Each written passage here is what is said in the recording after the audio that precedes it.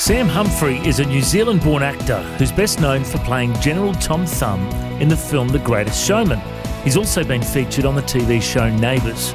He was born with a rare genetic disorder, a common form of dwarfism.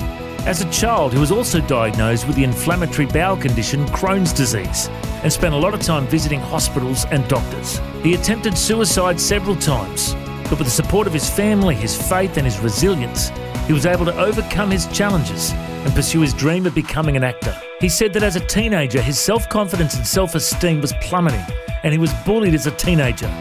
He said that because he had God in his life, he was given that snap transformation from depression to being an overcomer in Christ. You know, the Bible says in 2 Corinthians 5:17, if any man be in Christ, he is a new creation. The old has gone, the new has come. No matter what we're going through in life, no matter how bad the circumstances are, let's not look to the circumstances. Let's look to the one who can save us in the midst of our circumstances. Sam Humphrey has now been a youth leader, and he's now sharing a message of hope all over the world because of the platform that God gave him through the film The Greatest Showman.